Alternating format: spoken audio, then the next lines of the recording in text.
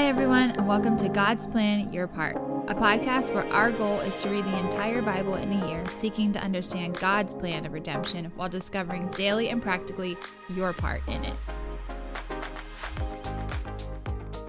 Hey, everybody, welcome back to God's Plan, Your Part. We are in the final chapters of Genesis, and we are seeing the passing of blessings from Jacob to Joseph and to all the brothers. Some final goodbyes, and really like the closing of both those significant characters, Jacob and Joseph. So, what do you got, Ryan Zook? It's interesting. I mean, I'm excited. This is the end of Genesis, so I like seeing like what is going on. We were introduced all the way back. Like the book of Genesis starts where there's nothing, and the Spirit of God hovers over the void. And God speaks, and there's light, and there's darkness, and there's land, and there's birds. Like, there's nothing. Now we're ending the book, and we've got a lot of somethings. A lot of somethings. Is that a fair? Yes, that works. So we're kind of wrapping up the story of Jacob at the same time. In the same chapters, we're kind of wrapping up the story of Joseph. We start out in chapter 48 with this bizarre recurring theme of firstborns not being recognized as firstborns. Yeah. So Jacob kind of does this arms crossed situation. I wish you could see me. I'm crossing my arms over my microphone. Jacob does this weird arms crossed blessing on Ephraim and Manasseh. It really gets on Joseph's nerves. Joseph's like, no. But he's doing it on purpose. And there is like a little bit of you kind of don't think that it is on purpose because they like mention that how he blind can't and see old very he is. well, but he's like, no. Yeah. This is right. He's just sticking to it. He's like, don't worry. I've been deceiving before. It's interesting, and there's a little bit of an Easter egg here in that he blesses Ephraim over Manasseh. And Ephraim is going to be like the line of Israel's most immediate leaders. So we'll see in Exodus that Joshua will come from Ephraim. And so that would stick out to the original audiences that are hearing this, like, oh, wow, that's Joshua's, whatever, grandpa. And then Jacob goes on this. I don't know. I think we could debate this. The heading, which the headings are not inspired by the Holy Spirit, they're just editors. The heading for chapter 49 is Jacob blesses his sons. If you received some of these things, would you think it was a blessing? Well, that was my first reaction actually after we read these, because it's supposed to be these blessings for all the sons, but really, as I was listening to it, I was like, wow. I wouldn't want to be that one because that doesn't sound very great. Or shoot, I wouldn't want to be that one either because just what he has to say about them is pretty rough, actually. So my guy Reuben, loved him. I liked him Reuben. So much. He I don't know. He just stood out from a lot of the other really not so choice decisions of the other brothers. But there was one instance where it's kind of a big Reuben was with his dad's concubine, which, I mean, you even listen to that, his father's concubine, so that's kind of annoying. I think you have a weird Reuben-sized blind spot for all his yeah, but Jacob had a concubine. Let's just talk about that for a minute. But anyway, so he just spills it out to him like, well, screw you because you were with my concubine in my room. Couch, yeah. But that's all he gets, and just like, oh! So that would be scandalous because he is the firstborn. He would be normally the one that receives very special blessing, and he doesn't. So a lot of these blessings, call them blessings if you want to. I was going to say, I don't even know if I would call them that. A lot of them line up with either what we have seen in the past or what we will see in the future. Well, Simeon and Levi, when they took out that whole city of people, their blessing, if you will, basically says their weapons of violence are their swords. Oh, my glory be not joined to their company. I don't know. It just feels like these real big smacks in the face. Hopefully they had some good moments together. Well, it is interesting because we'll see this take shape. And these books were written way before anybody would have actually known how this took shape, which is really interesting. So Moses wrote these books as he was inspired by the Holy Spirit to do so. We don't actually know how this plays out in some of these instances until like 1st and 2nd Kings, 1st and 2nd Chronicles. You know, like some of these things that occur, we don't know about them. What about Judah? I was interested in his. Well, Judah, I mean, obviously the most compelling thing is that Judah's a hot mess too. Just for the record, Judah is a mess, but this is chapter 49, verse 10, the scepter shall not depart from Judah, nor the ruler's staff from between his feet, until tribute comes to him, and to him shall be the obedience of the peoples.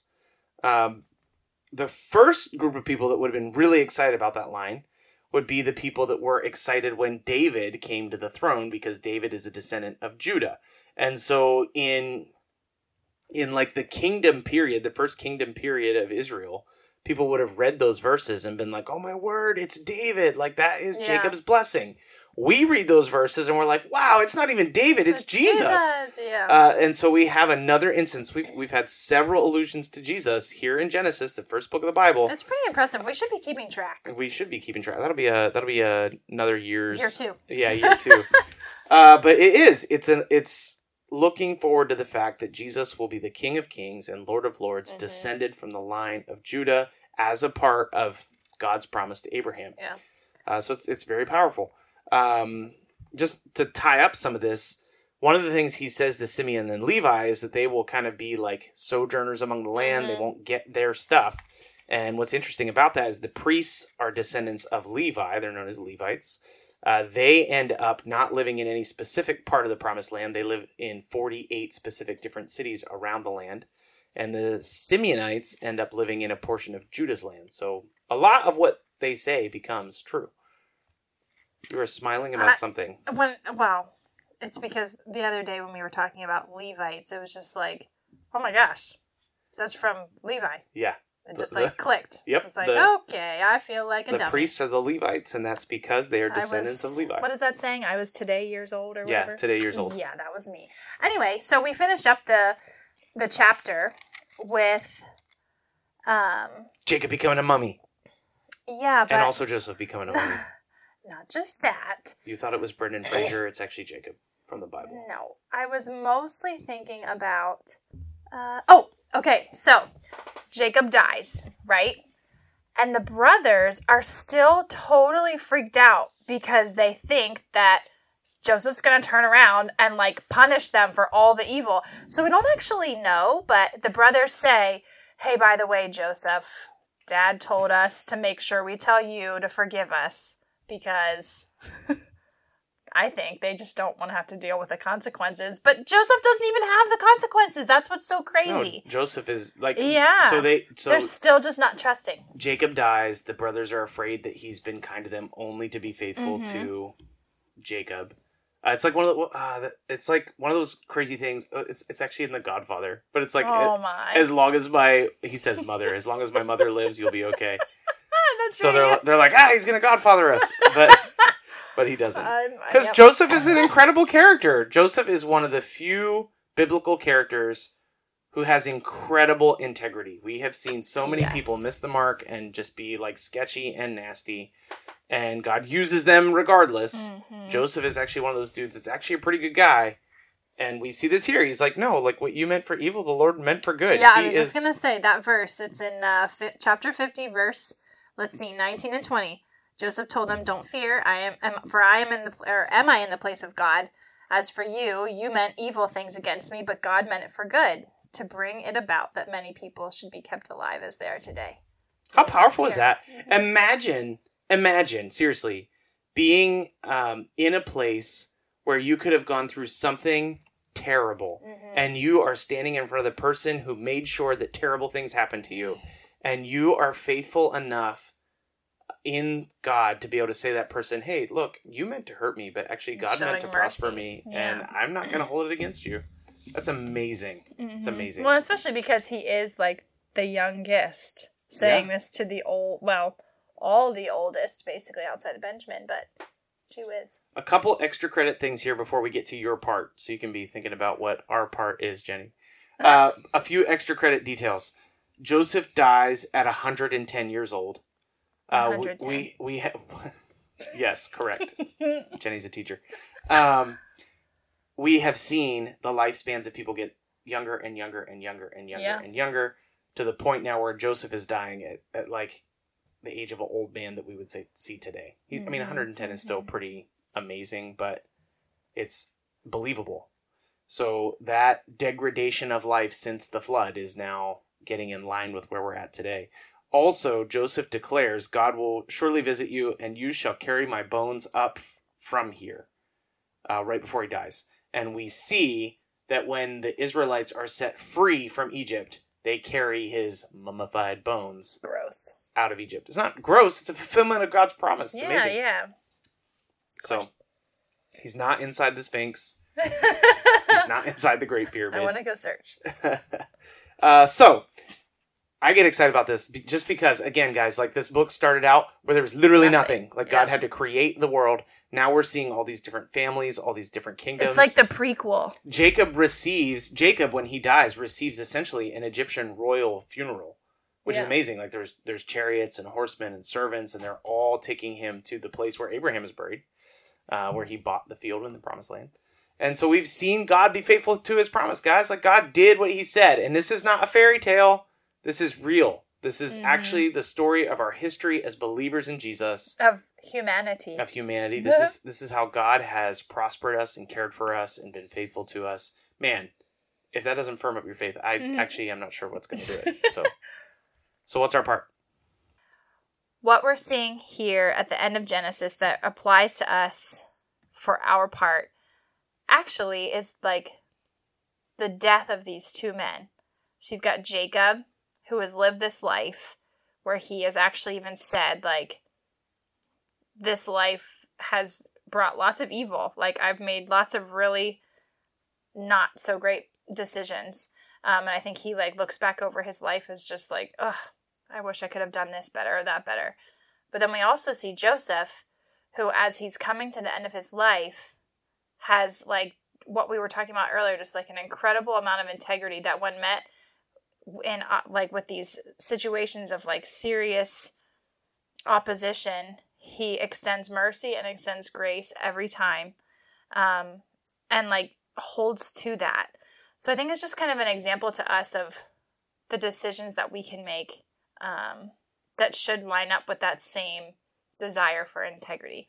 I think it's good. I mean, ultimately, Joseph is probably the best character we've seen in the book. And he's still nothing like Jesus. Mm-hmm. And so we can live lives that honor Jesus by looking like Joseph. Mm-hmm. Through the challenging things that come up, the things that maybe somebody else meant for evil, that God meant for good. So we just encourage you. I know sometimes it's easy to say something sitting behind a microphone. I have no idea what your life is like. I don't know, maybe you're headed to work, maybe you're headed home. I don't know what you're walking into, and I know some of you are walking into really difficult things, so I don't want to oversimplify it. But Joseph does show us an incredible example of what it means to live a God-honoring life, and empowered by the Holy Spirit, we can do the same thing. So, live out your part today. It's been very exciting to see what God has done in Genesis. I am equally anticipating Exodus. Book 2 down. Wow, yeah, there you go. There's only 66 minus 2. 3 to go. 2 to go. Oh. So, we'll see you tomorrow. Bye.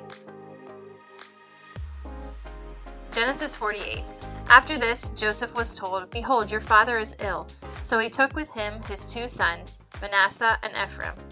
And it was told to Jacob, "Your son Joseph has come to you." Then Israel summoned his strength and sat up in bed. And Jacob said to Joseph, "God Almighty appeared to me at Luz, in the land of Canaan, and blessed me, and said to me, Behold, I will make you fruitful and multiply you, and I will make you a company of peoples, and will give this land to your offspring after you for an everlasting possession. And now your 2 sons, who were born to you in the land of Egypt before I came to you in Egypt, are mine. Ephraim and Manasseh shall be mine, as Reuben and Simeon are. And the children that you fathered after them shall be yours. They shall be called by the name of their brothers in their inheritance. As for me, when I came from Padan, to my sorrow, Rachel died in the land of Canaan on the way, when there was still some distance to go to Ephrath. And I buried her there on the way to Ephrath, that is, Bethlehem. When Israel saw Joseph's sons, he said, Who are these? Joseph said to his father, They are my sons, whom God has given me here. And he said, Bring them to me, please, that I may bless them. Now the eyes of Israel were dim with age, so they could not see. So Joseph brought them near him, and he kissed them and embraced them. And Israel said to Joseph, I never expected to see your face, and behold, God has let me see your offspring also. Then Joseph removed them from his knees, and he bowed himself with his face to the earth. And Joseph took them both, Ephraim in his right hand towards Israel's left hand, and Manasseh in his left hand towards Israel's right hand, and brought them near him. And Israel stretched out his hand and laid it on the head of Ephraim, who was the younger, and his left hand on the head of Manasseh, crossing his hands, for Manasseh was the firstborn. And he blessed Joseph and said, The God before whom my fathers Abraham and Isaac walked, the God who has been my shepherd all my life long to this day, the angel who has redeemed me from all evil, bless the boys. And in them let my name be carried on, and the name of my fathers Abraham and Isaac, and let them grow into a multitude in the midst of the earth. When Joseph saw that his father laid his right hand on the head of Ephraim, it displeased him, and he took his father's hand to move it from Ephraim's to Manasseh's head. And Joseph said to his father, Not this way, my father. Since this one is the firstborn, put your right hand on his head. But his father refused and said, I know, my son, I know. He also shall become a people, and he also shall be great. Nevertheless, his younger brother shall be greater than he, and his offspring shall become a multitude of nations. So he blessed them that day, saying, By you Israel will pronounce blessing, saying, God make you as Ephraim and as Manasseh. Thus he put Ephraim before Manasseh. Then Israel said to Joseph, Behold, I am about to die, but God will be with you, and will bring you again into the land of your fathers. Moreover, I have given to you, rather than your brothers, one mountain slope that I took from the hand of the Amorites with my sword and with my bow. Then Jacob called his sons and said, Gather yourselves together, that I may tell you what shall happen to you in the days to come. Assemble and listen, O sons of Jacob. Listen to your father. Reuben, you are my firstborn, my might, and the firstfruits of my strength, preeminent in dignity and preeminent in power. Unstable as water, you shall not have preeminence, because you went up to your father's bed. Then you defiled it. He went up to my couch. Simeon and Levi are brothers. Weapons of violence are their swords. Let my soul come not into their counsel. O my glory, be not joined to their company. For in their anger they killed men, and in their willingness they hamstrung oxen. Cursed be their anger, for it is fierce, and their wrath, for it is cruel. I will divide them in Jacob, and scatter them in Israel. Judah, your brothers shall praise you. Your hand shall be on the neck of your enemies. Your father's son shall bow down before you. Judah is a lion's cub. From the prey, my son, you have gone up. He stooped down, he crouched as a lion, and as a lioness, who dares rouse him? The scepter shall not depart from Judah, nor the ruler's staff from between his feet, until tribute comes to him, and to him shall be the obedience of the peoples. Binding his foal to the vine, and his donkey's colt to the choice vine, he has washed his garments in wine, and his vesture is the blood of grapes. His eyes are darker than wine, and his teeth whiter than milk. Zebulun shall dwell at the shore of the sea. He shall become a haven for ships, and his border shall be at Sidon. Issachar is a strong donkey, crouching between the sheepfolds. He saw that a resting place was good, and that the land was pleasant. So he bowed his shoulders to bear, and became a servant at forced labor. Dan shall judge his people, as one of the tribes of Israel. Dan shall be a serpent in the way, a viper by the path, that bites the horse's heels, so that his rider falls backwards. I wait for your salvation, O Lord. Raiders shall raid Gad, but he shall raid their heels. Asher's food shall be rich, and he shall yield royal delicacies. Naphtali is a doe that bears beautiful fawns. Joseph is a fruitful bow by a spring. His branches run over the wall. The archers bitterly attacked him, shot at him, and harassed him severely. Yet his bow maintained unmoved. His arms were made agile by the hands of the mighty one of Jacob. From there is the shepherd, the stone of Israel. By the God of your father who will help you, by the Almighty who will bless you, with blessings of heaven above, blessings of the deep that crouches beneath, blessings of the breasts and of the womb. The blessings of your father are mighty beyond the blessings of my parents, up to the bounties of the everlasting hills. May they be on the head of Joseph, and on the brow of him who was set apart from his brothers. Benjamin is a ravenous wolf, in the morning devouring the prey, and at evening dividing the spoil. All these are the 12 tribes of Israel. This is what their father said to them as he blessed them, blessing each with a blessing suitable to him. Then he commanded them and said to them, I am to be gathered to my people. Bury me with my fathers in the cave that is in the field of Ephron the Hittite, in the cave that is in the field at Machpelah, to the east of Mamre, the land of Canaan, which Abraham bought with the field from Ephron the Hittite to possess as a burying place. There they buried Abraham and Sarah his wife. There they buried Isaac and Rebekah his wife. And there I buried Leah. The field and the cave that is in it were bought from the Hittites. When Jacob finished commanding his sons, he drew up his feet into the bed and breathed his last, and was gathered to his people. Then Joseph fell on his father's face and wept over him and kissed him. And Joseph commanded his servants, the physicians, to embalm his father. So the physicians embalmed Israel. 40 days were required for it, for that is how many are required for embalming. And the Egyptians wept for him 70 days. And when the days of weeping for him were past, Joseph spoke to the household of Pharaoh, saying, If now I have found favor in your eyes, please speak in the ears of Pharaoh, saying, My father made me swear, saying, I am about to die. In my tomb that I hewed out for myself in the land of Canaan, there shall you bury me. Now therefore, let me please go up and bury my father, then I will return. And Pharaoh answered, Go up and bury your father, as he has made you swear. So Joseph went up to bury his father. With him went up all the servants of Pharaoh, the elders of his household, and all the elders of the land of Egypt, as well as the household of Joseph, his brothers, and his father's household. Only their children, their flocks, and their herds were left in the land of Goshen. And there went up with him both chariots and horsemen. It was a very great company. When they came to the threshing floor of Atad, which is beyond the Jordan, they lamented there with a very great and grievous lamentation, and he made a mourning for his father 7 days.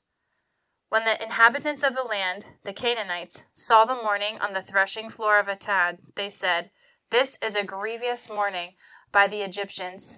Therefore the place was named Abel Mizraim. It is beyond the Jordan. Thus his sons did for him as he had commanded them, for his sons carried him to the land of Canaan, and buried him in the cave of the field of Machpelah, to the east of Mamre, which Abraham bought with the field from Ephron the Hittite, to possess as a burying place. After he had buried his father, Joseph returned to Egypt with his brothers and all who had gone up with him to bury his father. When Joseph's brothers saw that their father was dead, they said, It may be that Joseph will hate us and pay us back for all the evil that we did to him. So they sent a message to Joseph saying, Your father gave this command before he died. Say to Joseph, Please forgive the transgression of your brothers and their sin, because the evil they did to you. And now, please forgive the transgression of the servants of God, of your father. Joseph wept when they spoke to him. His brothers also came and fell down before him and said, Behold, we are your servants. But Joseph said to them, Do not fear, for am I in the place of God? As for you, you meant evil against me, but God meant it for good, to bring it about that many people should be kept alive as they are today. So do not fear. I will provide for you and your little ones. Thus he comforted them and spoke kindly to them. So Joseph remained in Egypt, he and his father's house. Joseph lived 110 years. And Joseph saw Ephraim's children of the 3rd generation. The children of Machir, the son of Manasseh, were counted as Joseph's own. And Joseph said to his brothers, I am about to die, but God will visit you and bring you up out of this land to the land that he swore to Abraham, to Isaac, and to Jacob. Then Joseph made the sons of Israel swear, saying, God will surely visit you, and you shall carry up my bones from here. So Joseph died, being 110 years old. They embalmed him, and he was put in a coffin in Egypt. Thanks so much for listening to God's Plan, Your Part. If anything stuck out to you, if you have any questions, Or if you'd like to receive a Bible, you can email us at godsplanyourpart@gmail.com. Also, if you're enjoying the podcast, please consider supporting us through the link in our description. We love that you're on this journey with us, and we hope you have a great day. See you tomorrow.